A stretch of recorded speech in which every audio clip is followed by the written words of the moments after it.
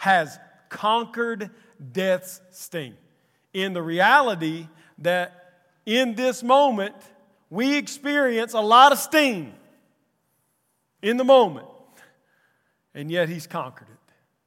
Let's pray. Father, we come in front of You this morning declaring what we already know is true, that You are the God of the universe. Heaven and earth and hell tremble at Your name. Even in the moments where we do not live out of and in the truth that You have conquered death's sting, it is true. We don't make it true. We don't think it's true. It is true.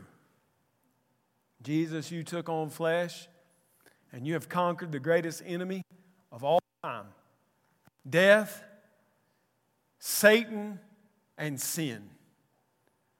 And because of that, we are more than conquerors, because You give us strength.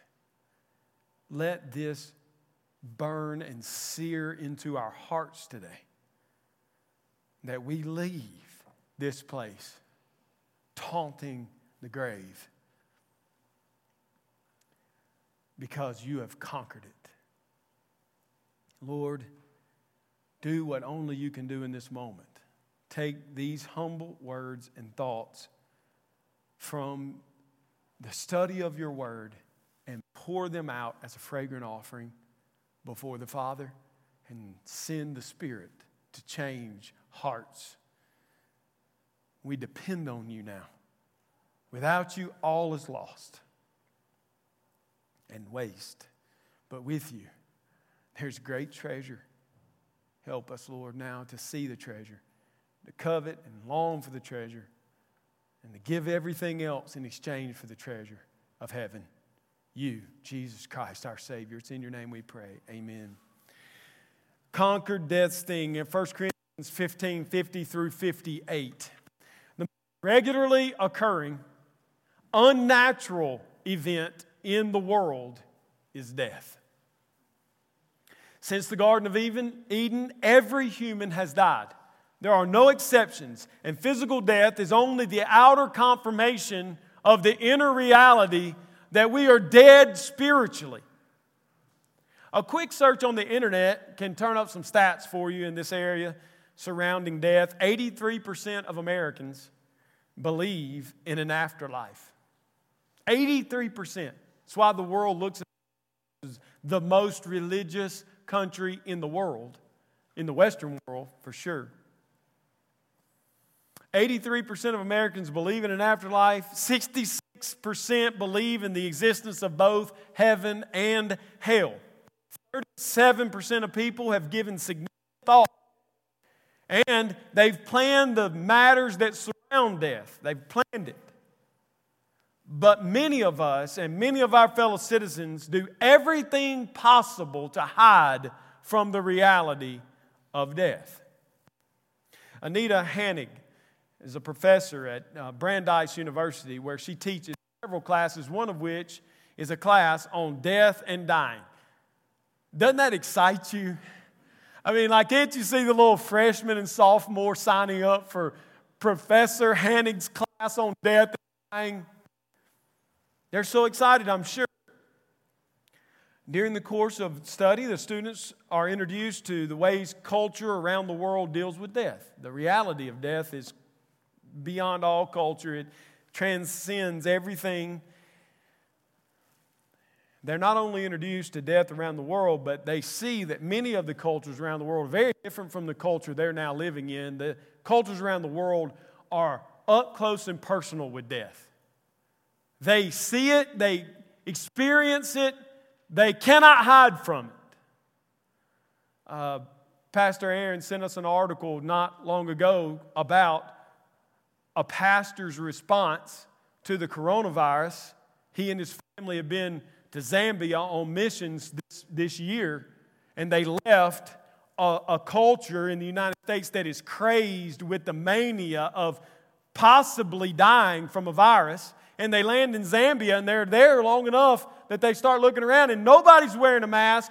Nobody's afraid. Nobody's even talking about this virus. And so he asked the pastor, like, why isn't anybody taking this serious? And he said, because it's about 4th or 5th on our list of things that we will die from this year. It's really not as consuming as you think it is in your country. In our country, it's not consuming. We deal with plagues and epidemics every year, and our people die from them. It's the difference in people coming from a culture that tries to deny that we're all dying and a culture where they live up close and personal with it. I can remember the stories of my grandparents when I was a kid telling me, my great-grandparents telling me about people dying at home. Some of you might remember this. Some of you might be old enough to remember this. Very few. But people died at home, you know. They didn't get taken to a facility somewhere, put behind sterile doors and die in a nice, comfortable room. They died in their beds often. And you know what happened? The whole family was rounded up, and all the friends and neighbors, and they came to the house, and they sat with the dead. Little kids, my grandmother tells stories about little kids crawling up in the bed with their dead grandparent. Not like a few minutes after death, a day after death, 2 days after death, and they're telling stories. And they're remembering a life lived. And they're eating food. And they're singing songs. And they're praying prayers. The dead person's there with them. They introduced one another to death up close and personal. It was reality. Everyone is dying. What do? Oh, we take them to facilities so they can die in a more pleasant way. And the very same culture, listen to me, that denies death in that way, embraces death by calling things that are death not death. We give fancy terms to things like abortion, which is the murder of a living human being. We make it a medical term. We talk about clumps of cells and little fetuses. And we murder them. Thousands a day in this country behind clean, antiseptic doors with medical procedures. And we drink our lattes and we go on about our life. And their lives are snuffed out. 63 million and counting. And we act like it's not death. But that's not the only death we try to deny. We try to deny the death of those who are living around us. Our country is overrun with the death that surrounds the drug culture. Overrun by it. Not those people out there, these people in here. Overrun with it. And adultery and pornography and all of the other sins that signify our death. And we deny them all. And we clean them all up. And we put them in nice, neat little packages. And we act like they're not there. And I'm telling you, death is real. And the sin that leads to death is real. It's more real than the things that we see with our eyes and touch with our hands. Is this spiritual reality that we're hiding from. This Professor Hanig, she goes from talking about other cultures to talking about our culture, and she quotes this in an article that I read of this surgeon who wrote a book named Being Mortal and What Matters in the End. That's thrilling, I'm sure. That is this, that there's a medicalized view of death frequently, which results in people dying in institutions cut off from their loved ones and comforts. Has that ever been more true than it is right now? In the middle of coronavirus, people dying in beds by themselves. People don't let their dogs go to vets and be put to sleep by themselves. But our fellow men and women and children are dying in hospitals by themselves right now because we're afraid. I'm in a profession, this guy says, this surgeon, I'm in a profession that has succeeded because of its ability to fix, he writes. If your problem is fixable, we know what to do. But if it's not, we have had no adequate answer to this question. It's troubling, and it's called callousness in humanity and extraordinary suffering. What a profound reality, right? The fact that we, as Western medical scientists, cannot solve the problem of death has caused us to become callous and insensitive to the fact that we die. In other words, if I can't fix you, I'd rather put you away and forget about you. That's what he's saying. The death has become something, Professor Hannock says, that many Americans avoid and abhor. An enemy to be defeated is evident everywhere. Look at a plethora of contemporary fantasies of immortality, which range from anti-aging cream to efforts to download a person's brain so he or she can continue to live virtually, whatever that means, to cryonics, the practice of freezing and storing bodies or body parts in the hope that future scientists will thaw them and bring them back to life. Ted Williams' brain is frozen somewhere in Arizona for the hopes that the greatest hitter that ever played in baseball can be resurrected one day. This is our culture. This is you and me. It's not them out there. It's us, church. Isn't it interesting that in the United States we see death as an enemy? The reality is, as we will see today, that it's a much bigger enemy than anybody in this world could imagine. But what the Bible teaches us is that we do not have to, that we do not have the power to defeat this enemy. And we cannot avoid death because all have sinned and all must die. So what does the Bible teach us is our only hope in this life and the next? Look at 1 Corinthians 15 with me. I'm trying to catch my breath. I feel like we've kicked off and things are moving 99,000 miles an hour.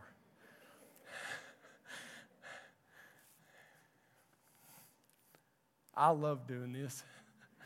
More than I love doing anything, I love doing this. You may not get out of here today. Paul says this, I tell you, brothers, at the end of the greatest chapter in the Bible on resurrection life, the defeat of death, this is what he says. I tell you this, brothers, flesh and blood cannot inherit the kingdom of God, nor does the perishable inherit the imperishable. Behold, I tell you a mystery. We shall not all sleep, but we shall all be changed in a moment, in the twinkling of an eye, at the last trumpet. For the trumpet will sound, and the dead will be raised imperishable, and we shall be changed. For this perishable body has to put on the imperishable, and this mortal body must put on immortality. When the perishable puts on the imperishable, and the mortal puts on immortality, then, there it is, squared in your Bible, circle it, whatever you do, then shall come to pass the saying that is written, death is swallowed up in victory. Isaiah 25. It's a promise of God. O death, where is your sting? Hosea 13:14.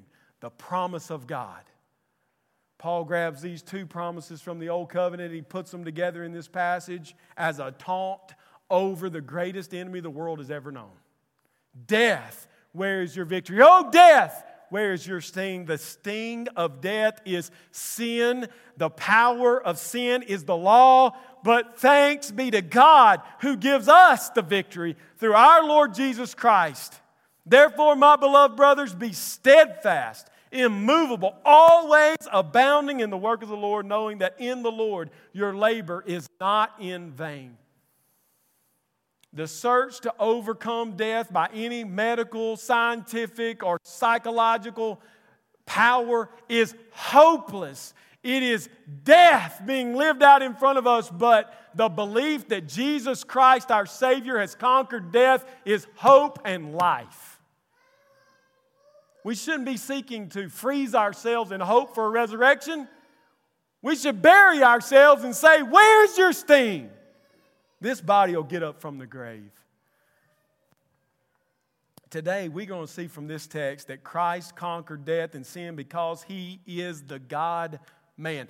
Taking on flesh, conquered death's sting.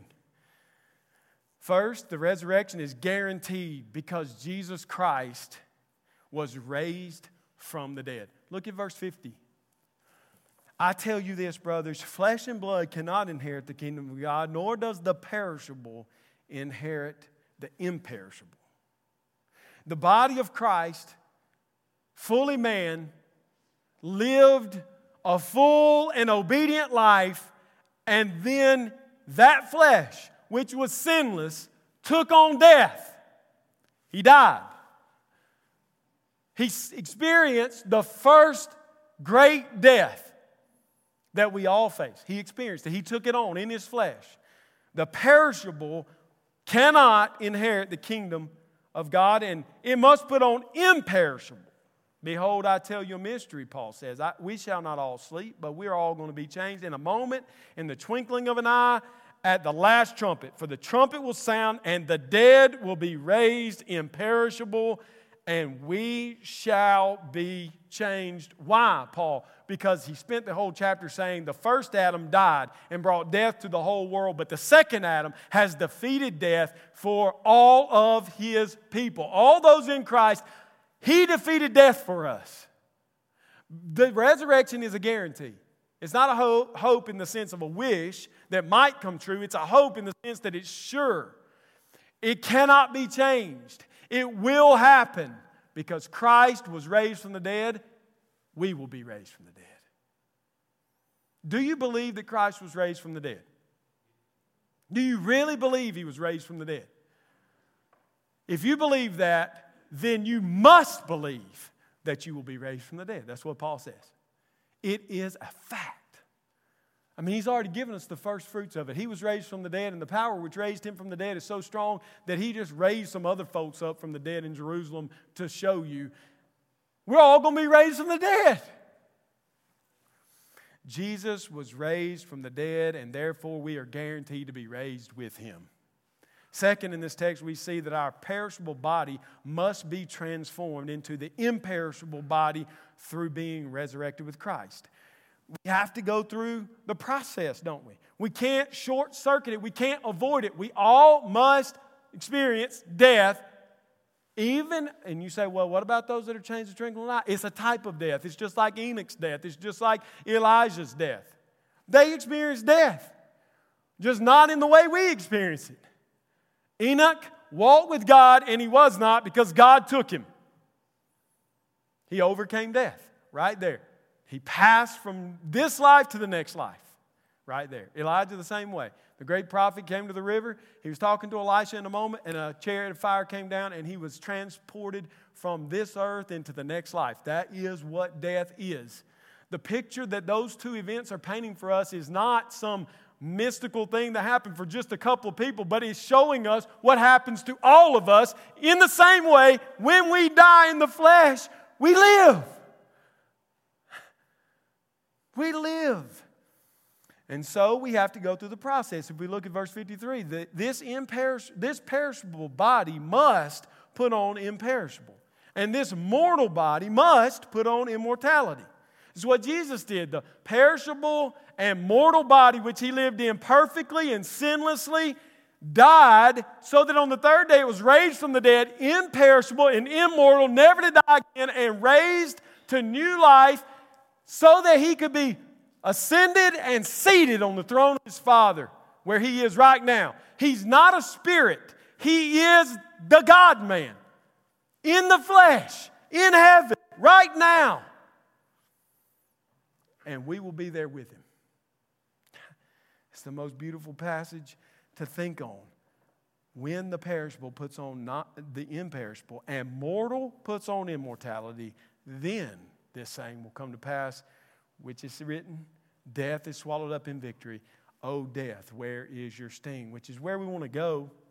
Paul took these two promises from the Old Covenant and brings them over without a lot of explanation. He brings them over because this is the great truth of the Bible, that what was lost in the garden will be regained at the end because of our Lord. And we will experience unbroken fellowship with Him. Listen, death is more than physically dying.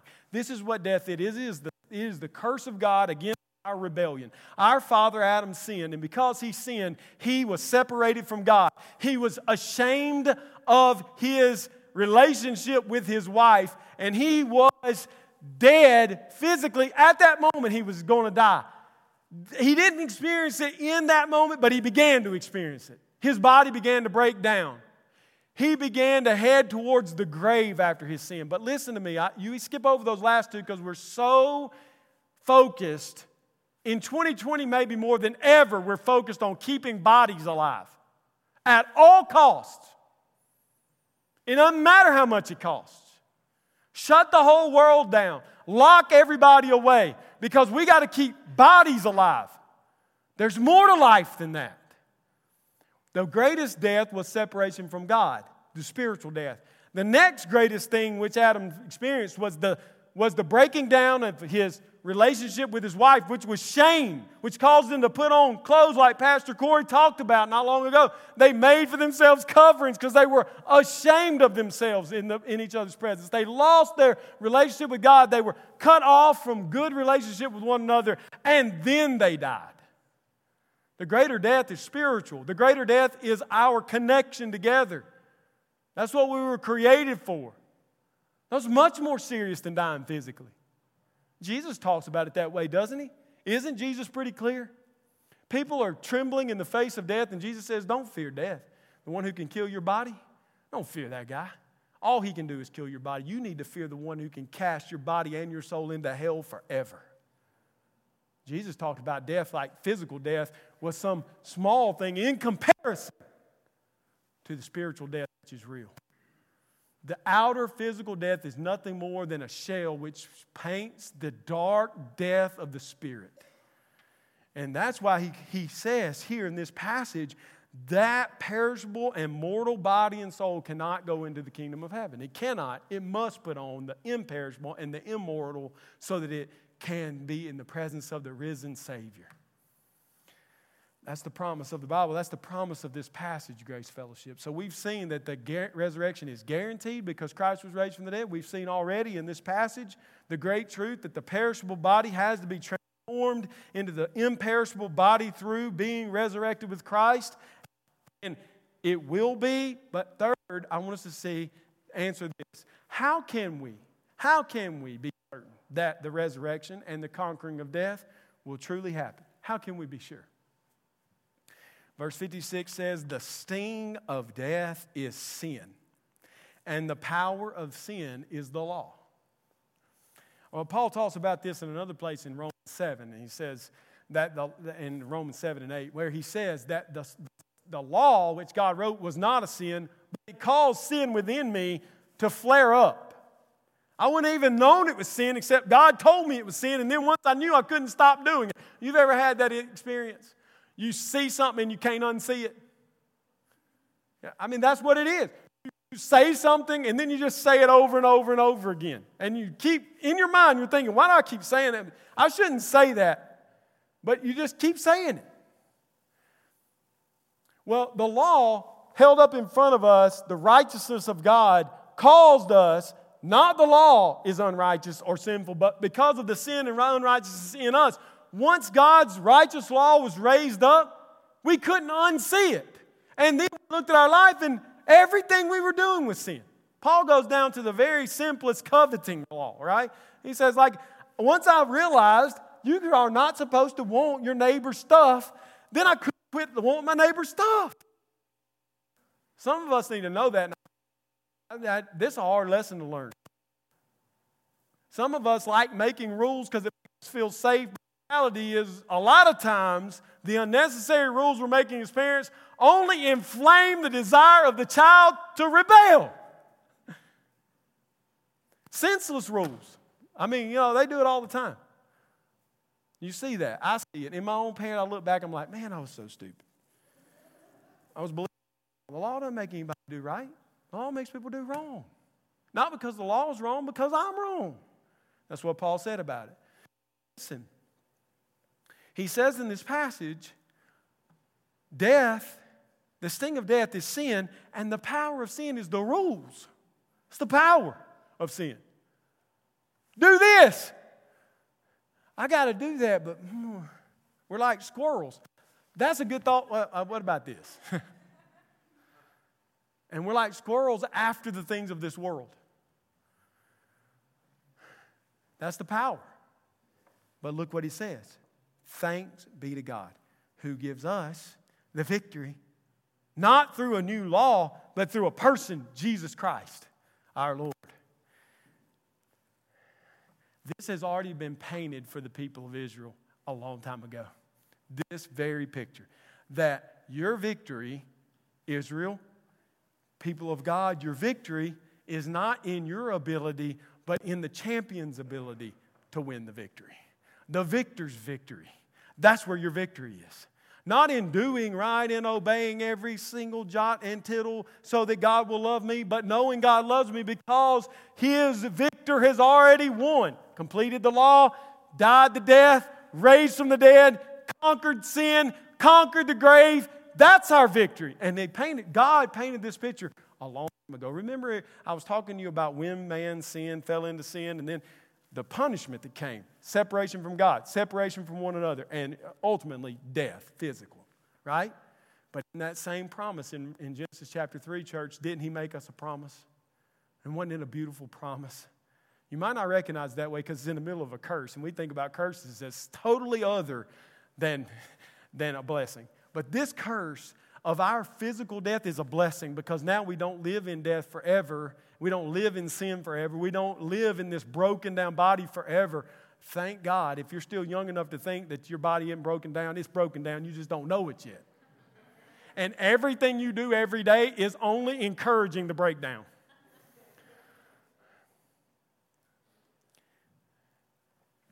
And in the middle of the curse, this is what God said. The seed of the serpent will strike the heel of the Son of Man, but the Son of Man will crush his head. And the rest of the Bible is the unfolding of the reality of that promise. I've been listening to Maverick City all week. If you don't know who they are, go to Spotify, whatever you listen to, and get them. I'm telling you, promises. Go to that song first and just let it roll. 11 minutes of pure joy. Promises. God has made us promises, and He has delivered on those promises. So from that point, He's unfolding the promise. And what happens? Cain kills Abel. Death is a reality. Murder is a reality. Brother killing brother is a reality. And on, right? We could go. We can see it. We can trace it through the pages from here. Cain killed Abel, and his punishment was sevenfold. Anyone who takes his life will pay a sevenfold punishment from God. That's what God said over him. And Lamech, his son down the line, what did he say? The curse or the curse of Cain is sevenfold, and the curse of Lamech is 77-fold. In other words, he was bragging about it. I'm the most vile man that's ever lived. I'm the most violent man that has ever lived. He named his sons after making weapons of war. He was violent. The whole world was filled with violence, so much so that God destroyed the entire population except Noah and his family. And the curse and the seed of Satan continued to try to overcome the seed of God, the promise of God, which was contained in that moment in Noah and that ark, right? And if we keep going, now I'm not going to go through the whole Old Testament. Don't worry. I told you I was going to get fired up and you're going to be here a while, but not that long. We want to jump ahead to this mountain peak that comes up for us in Samuel. His name is David. Israel needed another king. God had rejected her king. And he sent Samuel, the old man prophet, to Jesse's house. And Jesse showed up. Jesse and his boys line up. And Samuel sees the firstborn, Eliab, and he says, oh, this must be him. He looks strong and strapping, just like a king. I knew that. Yeah. Way to go, God. No, that's not him. What? That's not him. And he down the line, 7 sons, 7 no's. Jesse, is this all of them? You hearing that, Samuel, like thinking, did God get it wrong? Well, no, we got a youngest boy. He's kind of ruddy and fair complected, and he keeps the sheep. Oh, there he comes right there. And the Bible says when Samuel saw him, he knew this is the one, the chosen one, my chosen one. And he anointed him the king in 1 Samuel 16. You know what the next story is? You know. It's your favorite story as a kid in the Old Testament. One of them, David and Goliath. How many Sunday school lessons have you sat through church where they said, be David? I just relieve all your pressure. You and I are not David. You're not supposed to go live your life to try to be David. David is the chosen one of God over the people of Israel. And he is a shadow of the greater son of David, who would be born in David's town to a small little family. A young girl gave birth to a son, and she called his name Jesus. Insignificant at his birth. Struggling, right? With all the things we struggle with. David, in chapter 17, he's just been anointed king. And he goes back and forth between Saul and his dad. And Saul and his dad. Well, he's with his dad. And his dad, Jesse's an old man. He says, go out and check on your 3 oldest brothers. They're with the people of Israel. They're fighting in the field against the Philistines. I want to know they're okay. Take them some food and take a nice prize for the captain of their 1,000. Give him a gift too. You know, it's Jesse's way of buying some favor. If your son's fighting in a hand-to-hand mortal combat, you want the leader to really like you. Right? He's currying favor. So David, what boy would want to do this? This dude's been keeping sheep. He's not just been keeping sheep, but he's been by himself keeping sheep. And Dad says, you get to go to the front line. He's like, boy, howdy, give me that food, let's go. He hits the path and he runs up on the battlefield. And he gets there just in time that for 40 days, this great giant champion of the Philistines has been coming out every day, morning and night, taunting the people of Israel and taunting their God, daring them. Come out here and face me. Come out here. My God's and your God. Let's fight. David showed up. He was visiting with some men there in the camp, and here comes the champion of the Philistines. And he starts to shout this blasphemous, taunting stuff at the people of Israel. And David looks around. And nobody's answering. Matter of fact, they're all cowering down, scared to death. David, the chosen one of God, for the people of Israel in that time, a shadow of the son of David that's coming. He says, who will answer? I will. I'll go out there and fight him. And his brothers said, no, you're just a young boy. Get out of here. You're causing problems. His brothers rejected him. He came to them, but they rejected him. They wanted him to go back to his father's house. Get out of here. We're men of war. You're a little kid. Get out of here. We don't want you. Not unlike the reality, the real Savior and champion who came to his brothers, and his brothers received him not. But someone takes him up. The words of David went before Saul. And Saul said, bring this guy here. Bring him in. Let's talk. And so he offers him his armor and his sword. And David straps it all on. And he's like, man, this is the wisdom of this world. I don't need this. Take this off. He defied the world's philosophy and the world's wisdom. He had a different wisdom and a different philosophy. This was his wisdom. I was out there keeping the sheep, and a mountain lion came upon a small lamb. The Spirit of God filled me. I ran on that line and I killed him with my bare hands. Another day I was sitting out in the field thinking about God, writing some worship songs and prayers that the people of Israel could sing. And a bear came and took a lamb, and the Spirit of God filled me, and I ran on that bear and I killed it. And so, pardon me, King, with all of your wisdom and your philosophy of this world and your armor and your sword and all your power and strength, I don't need that. God is with me.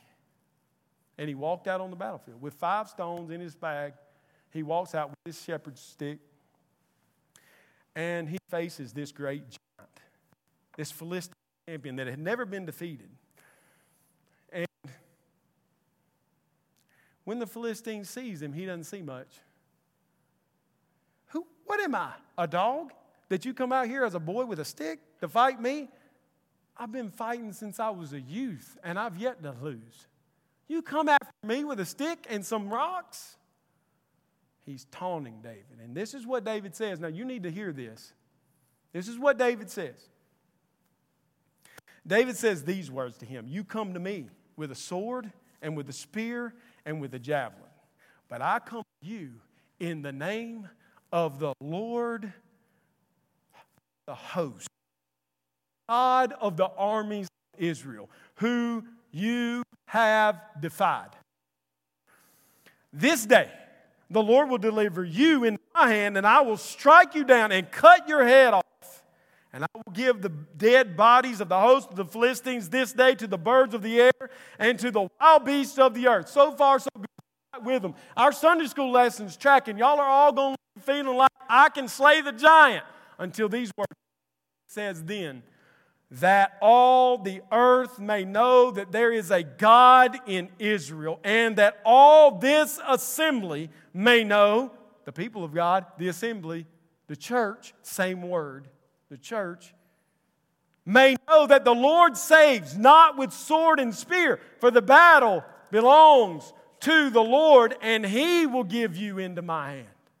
This is not a story about a little shepherd that went onto a battlefield and won a great victory. This is a story about a shepherd boy who was the chosen one of Israel, who went to defy the enemy, the greatest enemy, the Philistine giant, not with his strength, not with his power, not by the might of this world, but by the God of Israel he came to face this giant. And he, with utter confidence, said, I'm going to cut your head off, and I'm going to feed the bodies of your compadres to the birds of the air and the beasts of the field today. And the reason I'm going to do it is because God is God, and his name is greatly to be praised. That's basically what he said. And with these words, David faced the giant. He struck him with a stone. He ran at him, took his own sword, the giant's sword, and cut his head off. And the Bible says something very amazing. These cowards have been hiding in ditches for 40 days. When they see their champion go on the field and cut the head off of the giant, they run on the enemy with all the courage of seasoned soldiers, and they defeat the Philistines from there all the way back home. They killed them all along the way. They chased them and annihilated them that day. Why? Because the victory was won when the champion cut Goliath's head off. This is what I'm saying. They were cowering down, and David was out there, and they're thinking, oh, this ain't going to be good. We really like him. He's a good dude. I thought he was going to be somebody. And David walked out there saying, I'm a nobody, but the Spirit of God is in me, and the God of heaven will deliver you into my hands. Not by my might, not by my strength, and not by the philosophy of this world will I win, but by the Spirit of the Almighty, God of hosts, will I win. And when he cut Goliath's head off, those cowards that were cowering became courageous beasts. Why? Because their champion was in front of them, and he had defeated the worst of the worst, and they said, if we're with him, then we win. And they ran on the Philistines, and they defeated them. This story is nothing but a shadow in the Old Covenant. It's real, it's true, it's historical, but it is a shadow that points us to the reality of the true King of Israel, the Son of David, the Lion of Judah, the Lamb that was slain to defeat death and sin and deliver the entire assembly of the people from the greatest enemy they have ever faced, the church, Listen, church, do you see in this historical narrative the truth that Christ's great victory over death is our victory, which is what Paul tells us in 1 Corinthians 15. Jesus was born into a family of the tribe of Judah, overlooked by the world, and nothing outwardly that would show that he was, and his brothers rejected him. There's nothing to him to draw him to anyone. He came to his brothers, and his brothers rejected him. He went through Israel, defeating leprosy, defeating blindness, defeating lameness, defeating death itself. He raised Lazarus and others from the dead while he was still living. Before he died, he was already defeating death. But ultimately, Christ Jesus went on the battlefield of Golgotha to face our greatest enemy and giant, the greatest enemy and giant the world has ever known, Satan and sin and hell. And he faced him at Golgotha. And Grace Fellowship, I declare to you, he cut the head off. He cut the head off. He defeated hell. God the Father received the sacrifice which was perfect from his Son. And God the Father raised him from the dead so that he will never die again. And after being buried for 3 days and being raised from the dead, he ascended back to heaven. And the reason that he was raised on the third day, Peter gives us the answer. Because death could not hold him. Because it had no power over him. Christ defeats death and sin because he is the God-man. Taken on flesh, conquered death's sting. Grace Fellowship, what in the world are we waiting on? And why are we not filled with courage? We should be running at the gates of hell, because the gates of hell cannot prevail against us, because our great champion, Jesus Christ, has already defeated hell.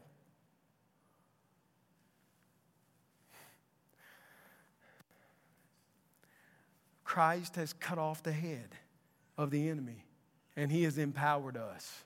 He has empowered us to slay our enemy. And that brings us to the final point that I want to make today, which is Christ has conquered death, defeated sin, and will raise us from the dead.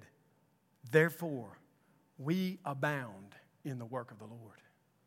That's how this passage ends. Verse 58. Therefore, always others, be steadfast, immovable, always abounding, overflowing in the work of the Lord, knowing that in the Lord your labor is not in vain. Why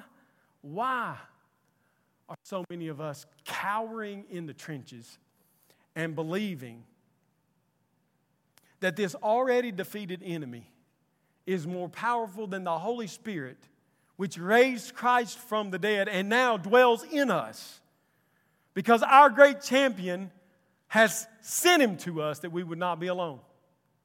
Why are we cowering down, Grace Fellowship, in the trenches like we have no shot?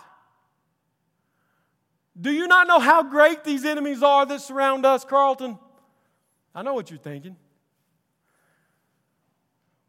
Pornography and lust and adultery and homosexuality and pride and lying and the love of money and anger and slander and drug addiction are lying to you, Grace Fellowship, when they say that you cannot defeat them, that you belong to them, and that they will drag you body and soul to the great lake of fire. Listen to me, Christians. If you can hear me, listen to these words.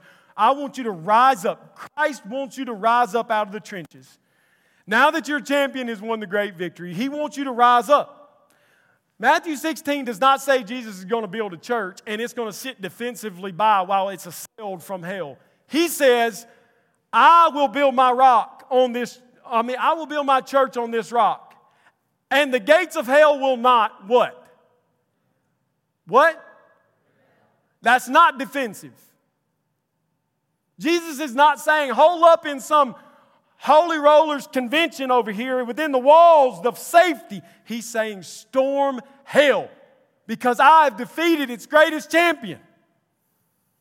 Jesus Christ is calling you to get up from the computer and quit dying the death that He already paid for you.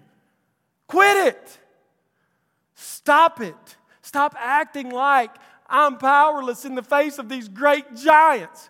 The greatest giant you or I will ever face is Satan and death, and Jesus Christ already swallowed them up. He already did. And so He's calling us to get up out of our cowardice, balls of fear, and rise up and confront the enemy. You say, that's dangerous. No, it's not. Because this is how we confront it. When you enter a fight with one of these lesser enemies, this is what you say, I'm a sinner. I mean, sin is right in front of you. Quit thinking about your neighbor's sin. Think about your sin. The one you sin over and over and over and over again. And you've convinced yourself, it's okay. One day I'll be free from it. But right now, it's just too big. It's just too great. I can't beat it. Stop believing the lie. There's only two things possibly true about you. Either you belong to Jesus Christ, and in Him you have victory, and therefore you are free from the power of sin and death, and you can reign over it in this life through the power of the Holy Spirit. Or you are dead in your sins and trespasses, and you cannot defeat your enemy because you do not have Christ. And you've gone on to a mortal, fleshly battle with a great enemy that is slaying you. It's one of the two. Stop acting like there's a third option. Well, Jesus is my Savior, but I can't not sin. And enter the fight admitting your sin. I am a sinner, but I have a great victor, and His name is Jesus Christ. He has cut the head off of your greatest champion, Satan and death. And I trust fully in Him and Him alone. And now I refuse to let you defeat me because I want the world to know that there is a God in Anniston, Alabama, and in Grace Fellowship, and in the Universal. I want His name to be praised from all nations, starting right here, right now, in this fight, today. So Jesus has set me free from you, therefore I will bow my knee and sin and walk out on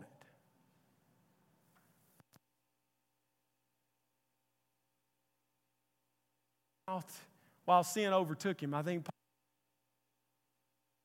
salvation and the breastplate of righteousness, the shield of faith and the belt of truth and the sword of the Spirit and the gospel shoes that shod his feet, and he took his stand and he refused to bow the knee to sin. So why are you and I bowing our knee to it? The greatest has already been defeated, so the lessers are nothing. You know how incongruous it is to say Jesus defeated death, but He can't defeat my lying habit. Is that silly? I'm asking. Maybe it's not. Maybe I'm foolish. Y'all looking at me like I am. To be honest with you, because I'll tell you why you are. I'll tell you why you're looking at me like that. Because you've lived an entire life in the false belief that Jesus' work has no practical implication on your life. It eternally saves me, but it can't deliver me from sin today. And that is a lie from the enemy. I'm calling the men of Grace Fellowship to stand up. Get out of the trenches and face the enemy, not in your power, but in His power. And say, look, my champion's already won this fight. And I refuse to sit here and be defeated by this. In the name of Jesus Christ, I will not bow my knee to this temptation. I walk out. And cut off whatever it is that keeps bringing you back into it. Cut it off. That's what Jesus said. Your right hand causes you to sin, do what? Cut it off. If your right eye causes you to sin, do what? Pluck it out. Why? Because it's better to enter heaven maimed and blind than to go to hell. Some of us need to believe that in our heart. Some of you are letting a little phone built in China for mere dollars and sold to you as a promise, which it's a lie, and you can't quit looking at its content. Whether it's pornography or ball games or Facebook or Twitter or the news, you keep looking at it. And it's just eating your lunch. And you need to stand up and say, I'm not doing that. I'm done with it. I don't have to keep bowing the knee.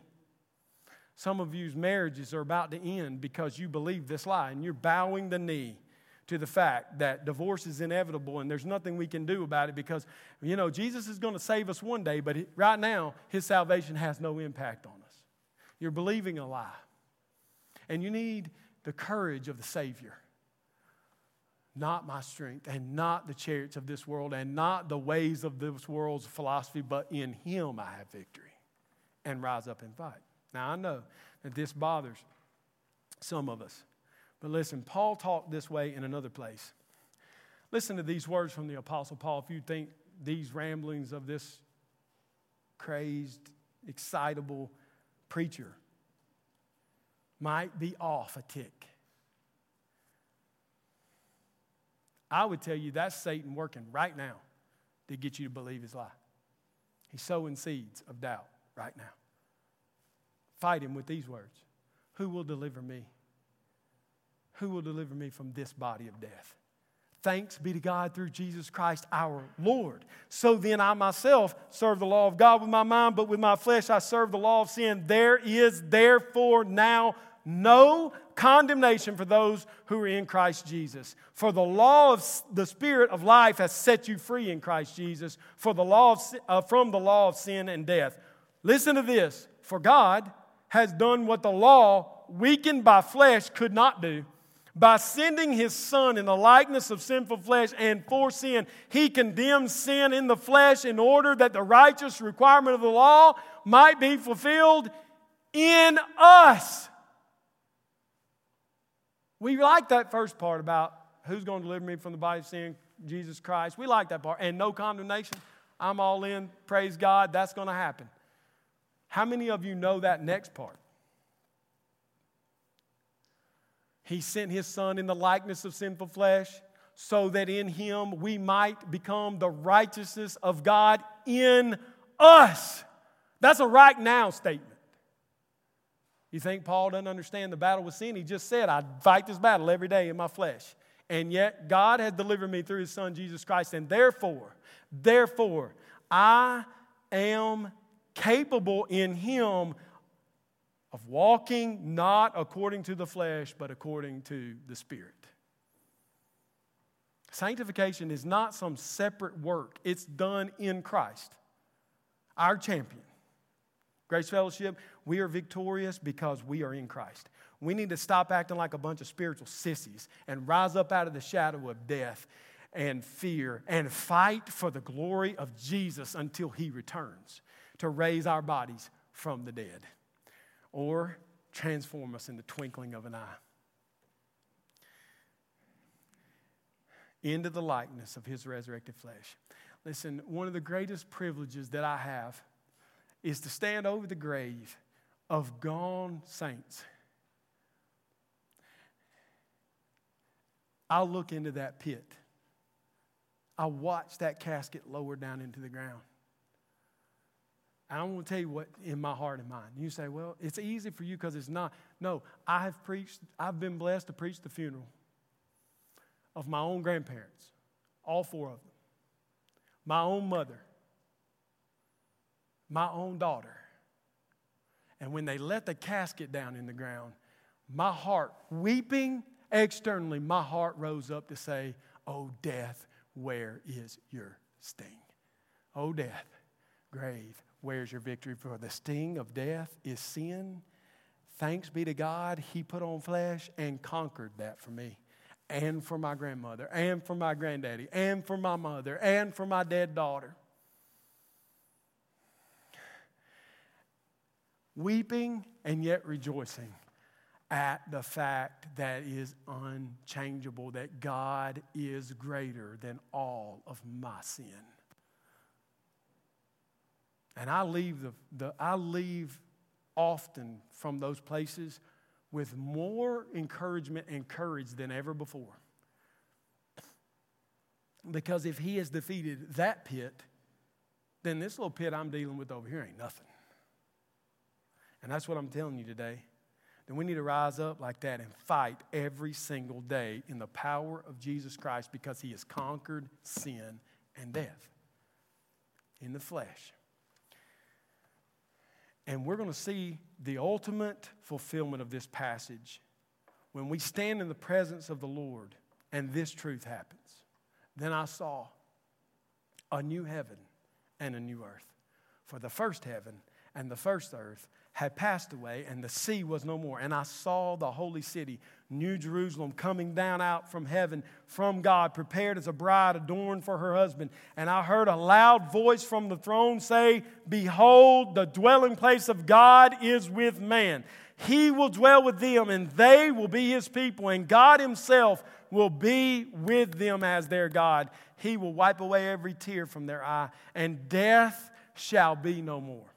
Neither shall there be mourning, nor crying, nor pain anymore, for the former things have passed away." And he who is seated on the throne said, "Behold," Jesus Christ, our victor, said, "Behold, I am making" what? "All things new." That reality empowers our reality today. That reality makes me resist sin. That reality causes me to defeat these little penny-ante giants in life. You say, well, you're talking about they're nothing. They are nothing in comparison to him. Whatever it is you're serving besides him is nothing. Your fake gods will fall down and worship the true God. When he says, "I make all things new," write this down, for these words are trustworthy and true. And he said to me, "It is done. I am the Alpha and Omega, the beginning and the end. To the thirsty, I will give them from the spring of the water of life without payment." The one who conquers, you see it?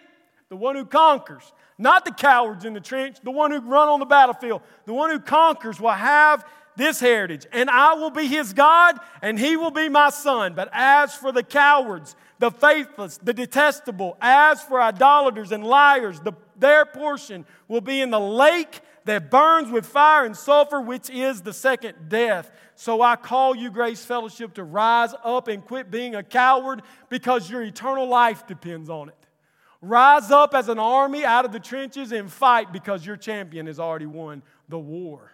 This battle you fight today pales in comparison. So get up in his strength and fight until he comes again. And when he comes again, death will be no more.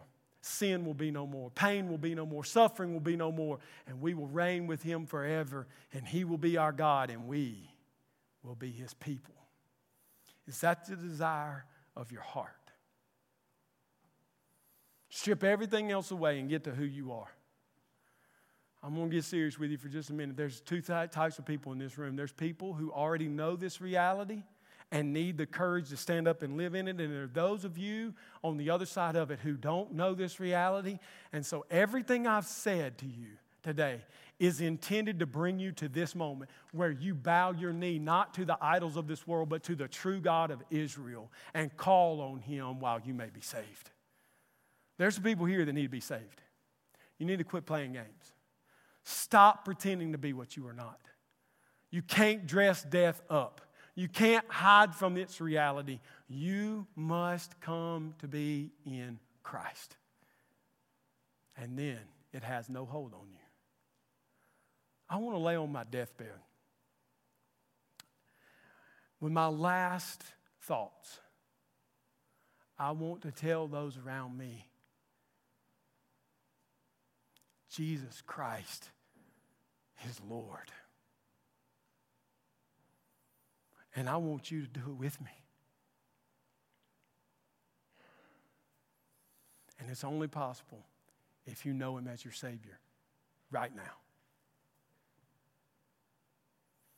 Some of us need to bow our head now as an outward symbol of bowing our hearts before the King and call on his name. Some of us need to bow our heads, thank God for our Savior and our victor and our champion, confess our sins, and ask for renewed strength to join the fight of the already defeated enemy. And so that's what I call you to. I want to end this way today. Adam, if you and the team will come back, and I want us to sing. First, I want them to sing the first verse to us, and I want you to think, and I want you to pray, and I want you to really deal with God. I feel heavy that today is the day for some of you to know Christ for the first time. How? How do I know Him? All these things are true. I believe it, but how do I know Him? Call on Him as the Lord and Savior and repent of your own sin, your own way, your own selfishness. Repent, in other words, and believe that Jesus Christ is Lord. Some of you need to do that for the very first time today.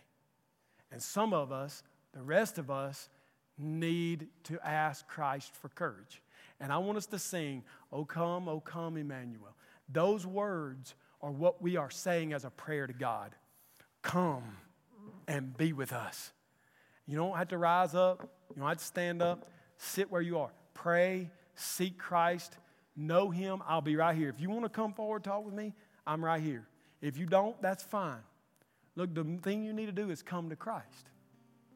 That's what you need to do. You need to come to Christ. You don't need to come to me. You need to come to Jesus. But if it would help you to talk with someone, I'm right here.